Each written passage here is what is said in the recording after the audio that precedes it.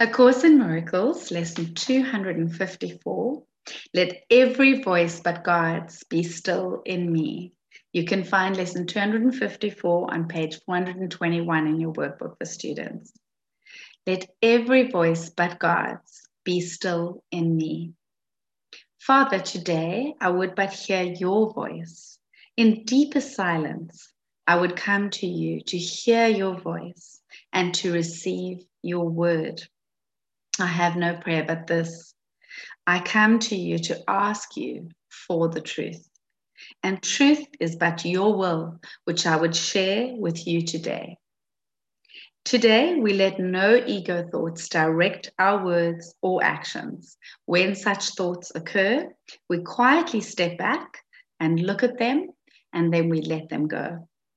We do not want what they would bring with them, and so we do not choose to keep them. They are silent now, and in the stillness, hallowed by his love, God speaks to us and tells us of our will as we have chosen to remember him. Let every voice but God's be still in me.